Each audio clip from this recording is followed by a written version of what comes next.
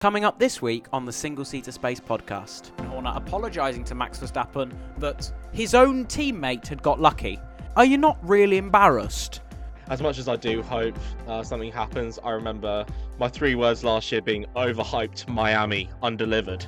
Indycar, we had a 2-stop versus a 3-stop this weekend. We had tyre strategies, 175 overtakes. If you're not watching this, what are you doing? Remember, you can catch all of our content on our website, singleseaterspace.co.uk, or you can find us on social media using the @SingleSeaterSpace. Enjoy!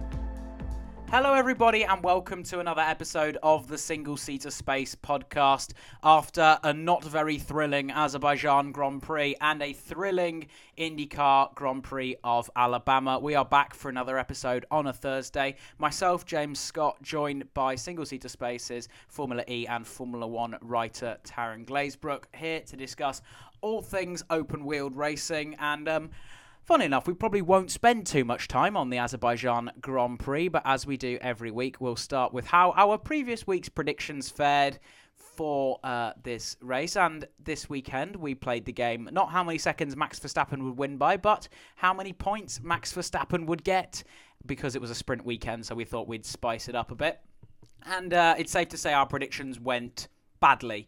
Taryn, how do you think your predictions went? And looking at our Single Seater Space podcast leaderboard, where do you think that sits yourself at the moment? Not too well, James. I think I predicted that the sprint race would produce something, and whilst I did predict that Max Verstappen would have a little collision that would end his race, the collision that he had didn't really end his race. So didn't do very well, and I think I predicted that something would happen in the main race. Something didn't happen. Literally nothing happened, apart from De Vries hitting a wall. I predicted Verstappen would finish in P3 or something in a fight back through the field, and he ended up, in actuality, finishing in P2. So, it's a pretty big snooze fest. But I think one thing to talk about is in that sprint race, Verstappen and George Russell having a little bit of contact together and having a little talk in the pit lane afterwards. Pretty spicy. Verstappen using his own words to describe George there. I think whenever I think about Max Verstappen and how he's kind of growing up a little bit and developing in the sport, he then does stuff like this. It was a racing incident, Max. Literally, you have pulled off worse moves in your whole Formula One career. Do I need to name any? I don't think so. I'll name some anyway. 2018 China, your little dive bomb on Seb Vettel, which literally took both of you out. Do I need to name more? I don't think so. I'm a little bit annoyed. The end of the 2021 season. Oh, the whole 2021 season. Name the whole 2021 season. Thank you very much. Look, I've never said I dislike Verstappen, right? I want to put that out there. Verstappen fans, don't kill me. Look, I respect him fully, right? I think he's a brilliant driver. He is a ridiculously fast driver. But Max, just be quiet, mate. Genuinely, you are probably the last person who could really talk. What did you think about that little kerfuffle? Well, it was interesting, wasn't it? My prediction was that Verstappen would win the sprint race and finish second in the main race. I was pretty close. I was very, very close indeed. I got 25 out of 27 points, as I said. So I'm going to give myself a point for that on the predictions tally as we quickly just round that little bit off. So I've taken the lead at 2-1 in the predictions before we got on to our IndyCar predictions, but they went very badly. So I'm taking the lead for this week in 2-1. But yes, as you say, Max Verstappen giving it back after racing like he has done throughout his entire career. It's ironic, certainly. He's right to be frustrated, but these things happen on a racing track. Russell went to apologise, and suddenly he didn't need sort of World War III coming at him. It was over the top, and as you say, the times then you look and think, oh, Max Verstappen's perhaps the more mature driver. He kind of shows the opposite. Certainly, I think Damon Hill said something like, well, if it was Lewis Hamilton in that situation when he had the dominant car, he would often back out knowing that he could just get them back, because there was no denying that Red Bull wasn't much faster than the Mercedes. They were lapping about a second faster per lap every lap. And so, it was inevitable that he was going to get him back. Superior straight line speed, superior through the corners. So certainly it definitely shows immaturity, arrogance, maybe you could argue. So yeah, I just thought it was needless, to be honest. So yeah, it got spicy between Verstappen and Russell. And then, the other main talking points, because there weren't very many this weekend. I guess we got 3 talking points. We got Perez. Could he possibly win the championship? I'm going to say no. Max Verstappen's radio after the race was Christian Horner apologising to Max Verstappen that his own teammate had got lucky. I would understand if a Ferrari had won the race and they'd gone, yep, Leclerc got lucky with the safety car. But no, they said Perez got lucky with the safety car. Are you not really embarrassed to be saying that to your own driver about his teammate? That is so embarrassing. The institution is unbelievable at Red Bull. So, we're talking about, is there going to be a title fight this year? There will not be a title fight this year. That's just, I'm going to say it, and that's just how it is, certainly. So now that has nicely moved on. We can talk about Ferrari getting 2 pole positions. We said that they had to step up this weekend, and actually Leclerc did a brilliant job. What did you think? Yeah, it was a brilliant performance by Charles Leclerc. I mean, just while we're talking about Red Bull doing a bit of strategy work, in that thing, when they talk about Perez taking advantage of a safety car, guys, De Vries had already crashed and you had yellow flags out, which were definitely gonna bring out a safety car.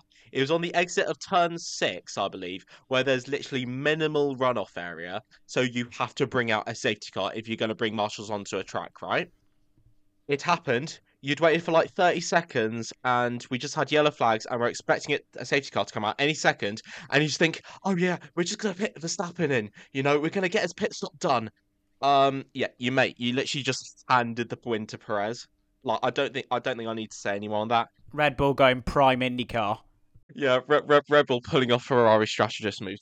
Anyway, I think Charles Leclerc did an absolutely brilliant job this weekend. I think he outqualified his teammate Sainz by 8/10 of a second. I think in for the qualifying for the main race. Absolutely ridiculous effort by Charles Leclerc. And to be honest, I think he did all he could in that Ferrari.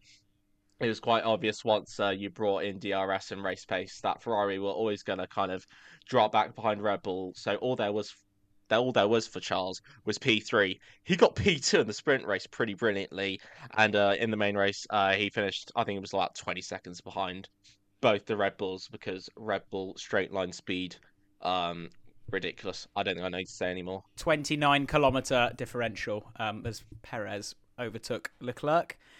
Casual Carlos Sainz disaster class as well this weekend. I mean, Hamilton was far quicker than him, but if these cars weren't awful at overtaking each other, which I guess is the penultimate point that we have for the Azerbaijan Grand Prix, other than, I mean, we could say Nick De Vries disaster class, but, there's only so much that can be said about that. There really was so little action this weekend that we got to talk about the fact that there were 18 overtakes in the sprint and 13 overtakes in the main race with a 2.2 kilometer straight and cars that should follow easier through the corners. How can we have racing this bad? Esteban Ocon did not change tyres until lap 52 of 53, as we'll get onto with that old debacle, but nobody could pass him. They were just banking on a safety car or a red flag. Nobody could pass him. It was unbelievable. And as I say, 2.2 kilometres worth of straight from turn 16 down to turn 1. And nobody could get anywhere near. I mean, Hamilton would get about 4-5 tenths, maybe 5.5 tenths behind Sainz with a tow for 2.2k, and we couldn't get anywhere near. These cars are really, really not good at racing. Even the snooze fest of 2016 had 80 overtakes. Sergio Perez went from 7th to 2nd. And I know that Force India was rapid in a straight line, but even then we had good drives. I genuinely don't think any driver made up like a big number of positions this weekend, and even so, they were for minor spots. Like, it was not a good weekend at all. What did you think of the 13 overtakes? What can we put that down to? I think it was in the sprint race. The best fight was for P14. You had like a four-way scrap or something like that for P14 after Yuki Tsunoda's little incident on lap one, and Logan Sargent couldn't go in the sprint race because he crashed in qualifying. But yeah, I love it. The best fighting for positions we had in that sprint race were for P14, and even in the main race, our literally, I think well, I might have gone to sleep at some point, I don't know. Um to just hear I think it was Ted celebrate a move for P10 when Norris overtook Hulkenberg, and we were just like, oh my God, we saw some action.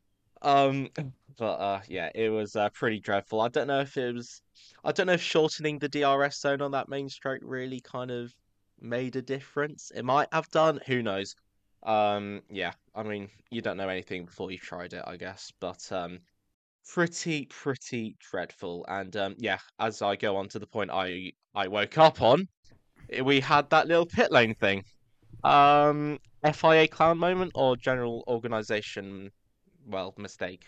It's a bit of both, isn't it? I mean, they summoned FIA representatives into the stewards room because it's not the first time this season that we've had humans on the track before the race has finished. We had it in Australia as well. They had the track invasion as the cars were doing their cool-down lap after the 100-meter dash to the line after the last restart safety car confusion bit. It's not good. It really is not good. We are going to have a serious incident at some point, and it will not go down well. We had the marshal on the track with Sainz's car in Japan, and they put the tractor on the track. And after, Bianchi's incident in 2014, it was Alonso that said that, the drivers came together and said this will not happen again. And it nearly happened again. And we had people on the track in Australia in 2022. When Albon was making his last pit stop, there were people in the pit lane. So what did they do? It happened again. It should not be. Everybody knows that the cars must pit once in the race. Final lap pit stops aren't that uncommon. People make tyre changes, tyre might not get to the end. It might explode for safety reasons. You're making your mandatory pit stop on the last lap because you've run a very long stint or something. And it's really not been a good advert for Formula One or for safety at all. I think that's all that needs to be said, really.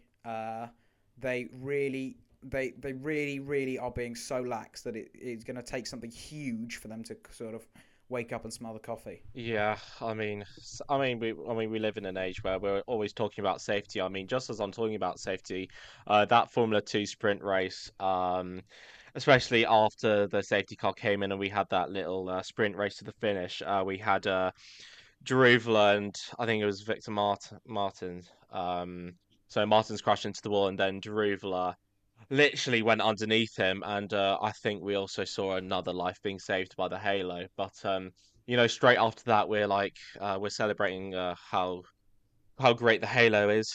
Kind of one of the best safety protection devices that F1 has implemented, and then they go and do this. Like I don't know. I don't know anymore. The FIA keeps on kind of. I've had a rant to them so much, but I just don't think it's going to do much. You've got stuff to learn, guys. Just please, just learn. I'm so done. Well, it's like they try and regulate the things that they can't control, and they don't keep control of the things that they can. That's the way that you can't control. Some accidents are freak accidents, but you do everything that you can to prevent them. That's what they're doing. There are just some points that you cannot control. No, they are deliberately, I can't say deliberately, but consistently somehow seeming to fail to do the things that they can control properly. And it really is going to take something like, I know, they can control these things from not happening, and they keep happening. And it's not good. So, before I go mad, just take a deep breath in. We're going to talk about some actual racing that happened this weekend, because the Indycar series raced at the Children's of Alabama Grand Prix, Barber Motorsports Park, one of the toughest tracks of the season to overtake at in an Indycar, and we had an awesome race. It wasn't a classic. We might not be talking about it in 10 years' time, But it was a great race. It was a race that you could happily sit down and rewatch again and again because lots of things happened. To give you an idea of what happened, we had 175 overtakes. We had strategic battles which played out right until the last lap. We had very little contact on the track, which some people like crashes. I don't think they add very much. They cause safety car periods which add intrigue, but we actually had safety car period in this one for sort of a very kind of innocent reason. Stingray Rob just lost power in a safe place, and it actually made the race a little more interesting, perhaps. Helped some of the three stoppers, as we'll get on to. But it was a very good race. Scott McLaughlin and Romain Grosjean gave us a fantastic duel, meaning that now we've had not only 4 different winners in the first 4 IndyCar races, but 4 different teams have won the first 4 IndyCar races. And as I saw on the internet, someone was saying with IndyCar, we have no idea how this championship is going to shake up with 15 points separating the top 5 drivers in the championship. And whereas in the F1, things to look out for. Keep an eye on the lower midfield battle. It just shows that for pure racing, IndyCar cannot be topped. We'll start again with our predictions, as we've just given a little sort of race summary. They went badly. I predicted that Scott McLaughlin would be on pole, and he won the race. And I predicted that Joseph Newgarden would win the race. And actually, he was in a very good position to do so. But then his contact on lap 1 with Felix Rosenqvist bent a suspension arm and meant that actually, unfortunately, he just slid back and finished 15th. But Taron's predictions went badly. Taron, how did they go? Depressingly. I don't know that there's like another word for it. So I predicted Pato O'Ward would get pole. He got P3 in qualifying pretty well. I predicted Grosjean would win. My guy, right, he got a brilliant pole position. His second pole position of the year after getting 1 in St. Pete. He led for I'm gonna say he basically led for the whole race. He led 57 laps. And then he bottled it with, I think it was like 19 laps to go or something. Sending me into kind of in a rage of sorts. I thought I was going to get something right in this IndyCar series for this IndyCar season for once. And no, my guy just he thought I don't know what happened, but outbroke himself into that turn 5 hairpin, literally handing the win to Scott McLaughlin on a plate. Like I don't really know how else to put it. Yeah. The worst part about all of that is that he worked so hard to get into the lead. If you haven't seen his overtake around the outside of the penultimate corner before tucking in to the inside for the last corner, you need to go and watch it because it was some move. But certainly, yes, he was looking in a really good spot to win, and he just went too deep on the brakes. And in the end, I actually think McLaughlin would have caught him. As much as he did, as you say, throw away the lead, I don't think he'd have been able to withstand the attack that Scott McLaughlin was putting on him in that scenario. The other predictions that we had some surprise of the weekend predictions that we like to have with IndyCar because we actually get surprises in IndyCar. We don't really have those in Formula One. They're not so exciting, but we get surprises in IndyCar. And Taron said that Ed Carpenter Racing would have a better weekend. And I said that Chip Ganassi Racing would not have a driver finish in the top 5. I was really, really, really, really close to getting that right because Alex Palou finished 5th, the leading Ganassi car, as they finished 5th, 7th, 10th and 11th. We'll get on to sort of a bit more about the championship and, Ganassi are one of the powerhouses and Ericsson still leads the championship. But their flaw last season is the natural terrain road courses.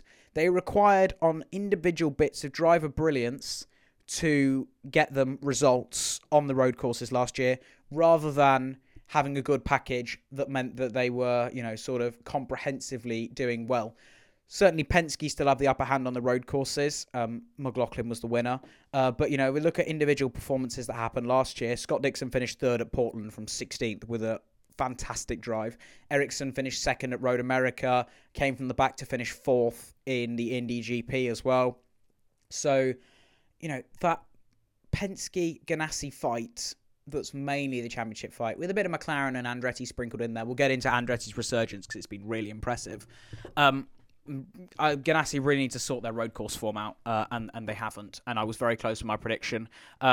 So I still lead the predictions ladder 2-1, as Taran will now explain why Ed Carpenter Racing did not revive their season at the Children's of Alabama Grand Prix.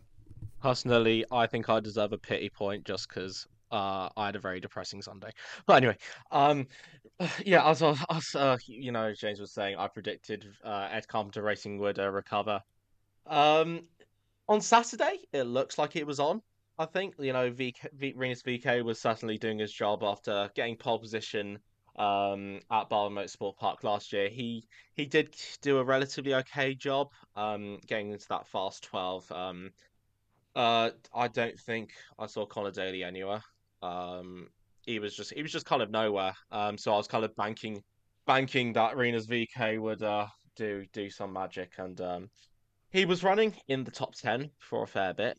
But that was only at the start. He then fell like an absolute stone and finished in P16. So yeah, it's certainly I had high hopes and they got dashed. And certainly after Grosjean went, there wasn't really much more that my predictions. There wasn't much more that I could really look forward to. But yeah, They really need a strong month of May.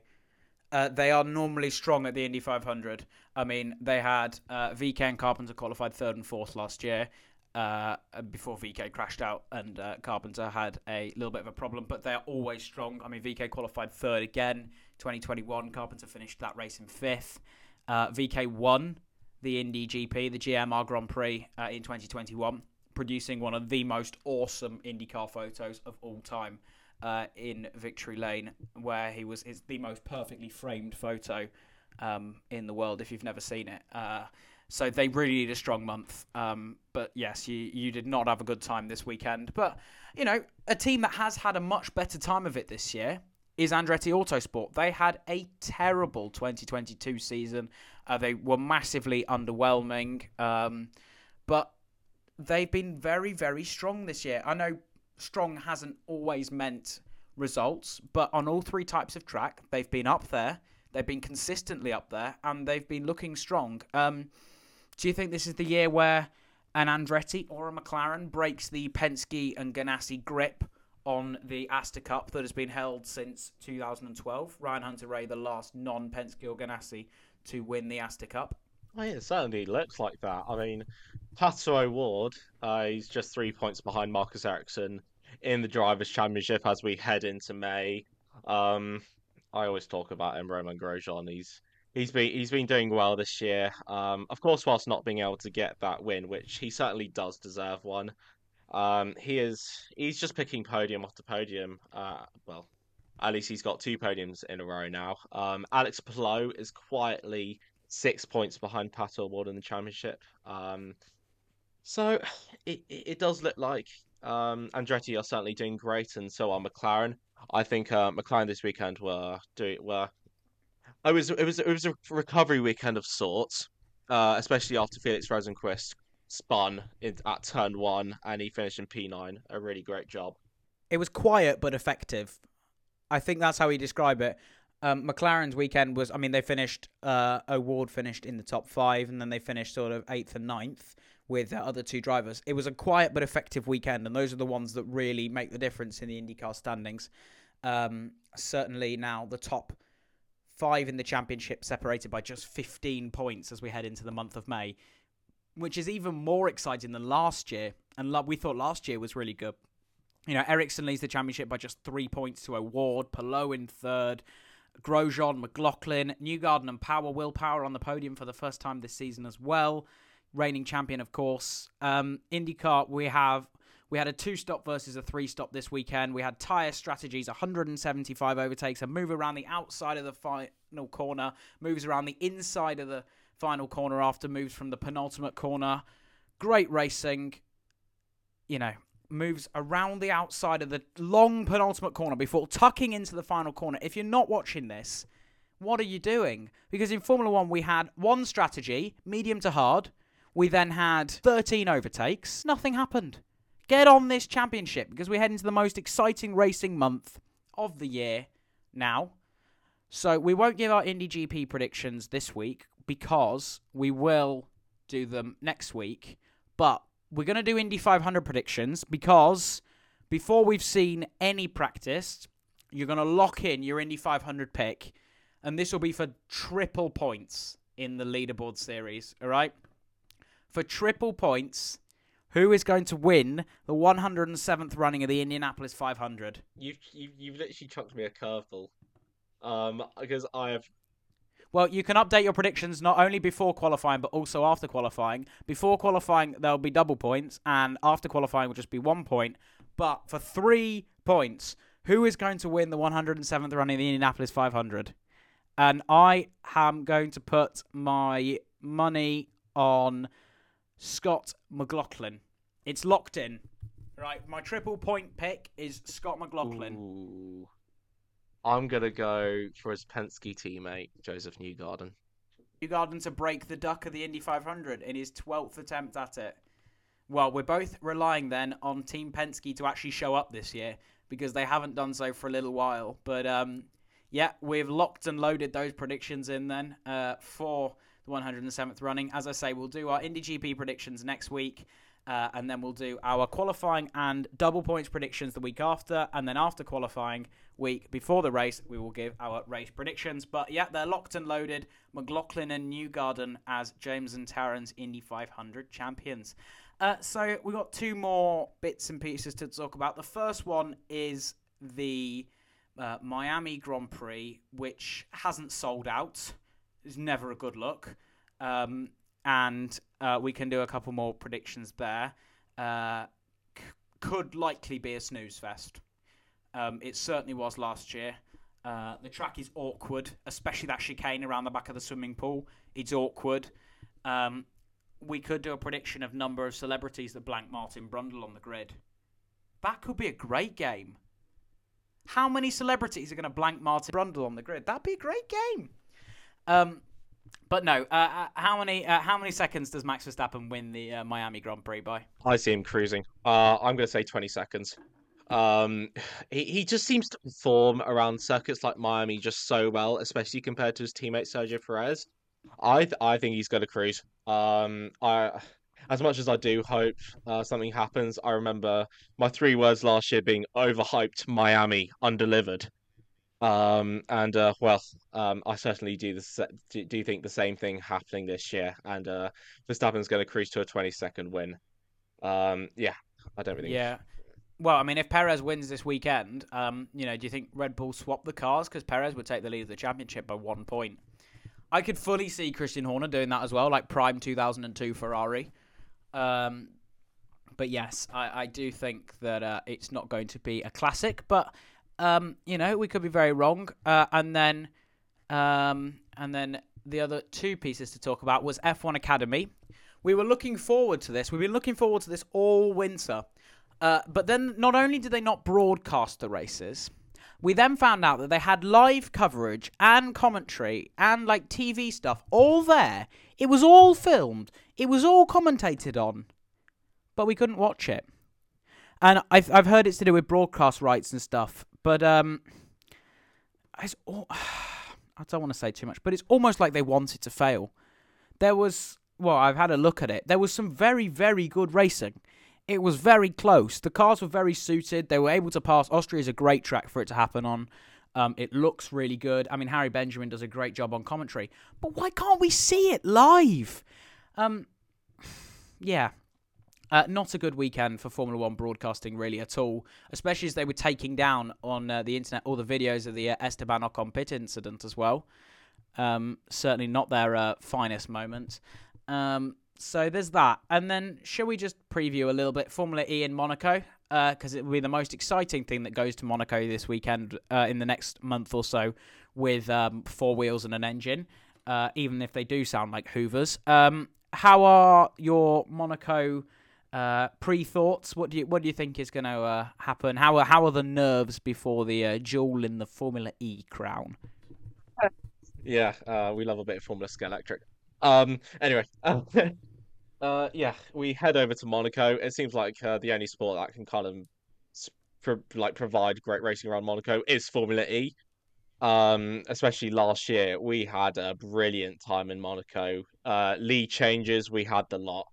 And Certainly we come into this weekend with Envision Racing looking very strong. Jaguar powertrain cars looking very strong indeed. Of course, Jake Dennis will be looking to kind of find some luck.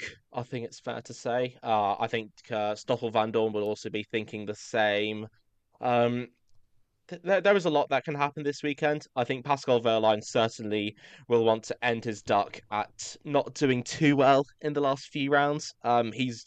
He had such a big points gap, and now it's only at 4 points.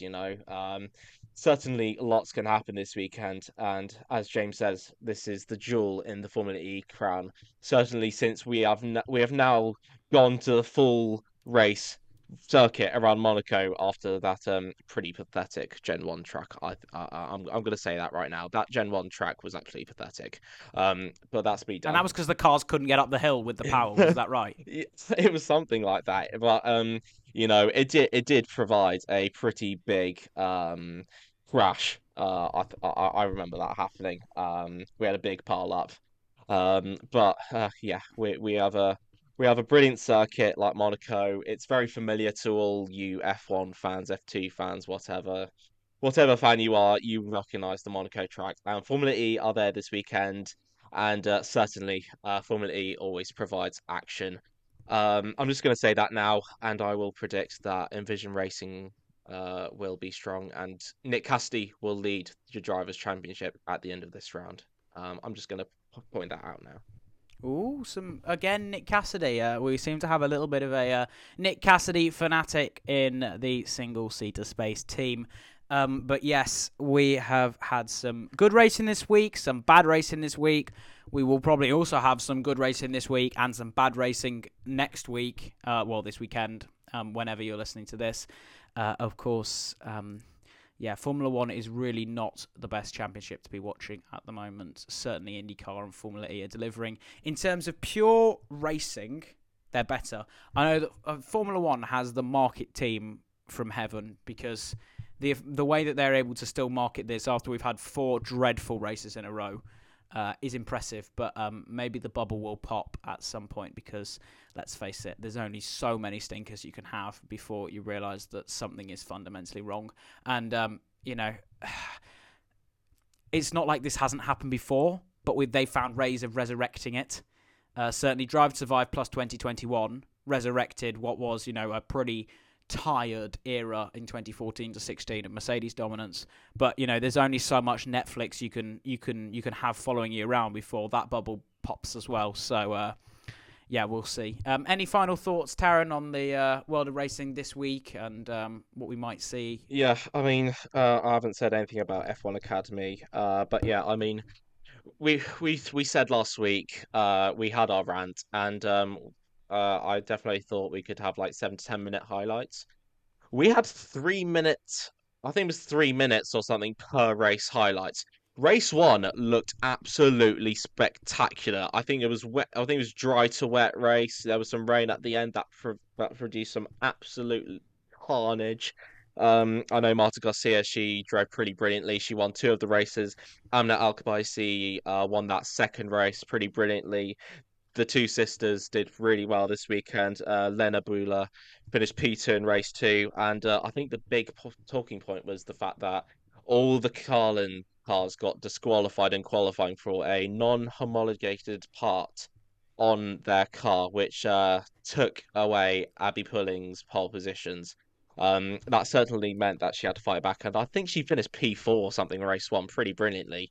But just as we're talking about F1 Academy and the broadcasting stuff, it was really disheartening to kind of see the fact that they set up everything, but broadcasting rights just go away. We want to see the racing. The fans want to see the racing. Broadcasting rights, it's the law, but still, we want to see the racing, so just get it sorted, because we had some brilliant races, but we couldn't see them. But I don't really think I want to say anymore, because I'll just go on a rant. If I speak, I am in big trouble. In big, big trouble. And I don't want to be in big trouble. So I think, we leave it there with that. And yeah, as you say, not only did Abby Pulling drive very well, but Jessica Edgar did the same. Her Rodin Carlin teammate, as yes, they were all disqualified from that F1 Academy round. But that's all we've got in the world of Formula One, Formula E, IndyCar, and F1 Academy. Some great racing, some bad racing, and plenty to talk about in between. Miami and Monaco for Formula 1 and Formula E, respectively, this weekend. Thank you to Taryn Glazebrook, Single Seaters Formula 1 and Formula E writer. And that'll be it from myself, James Scott, Single Seater Space's IndyCar writer too. And we will see you next Thursday. Goodbye.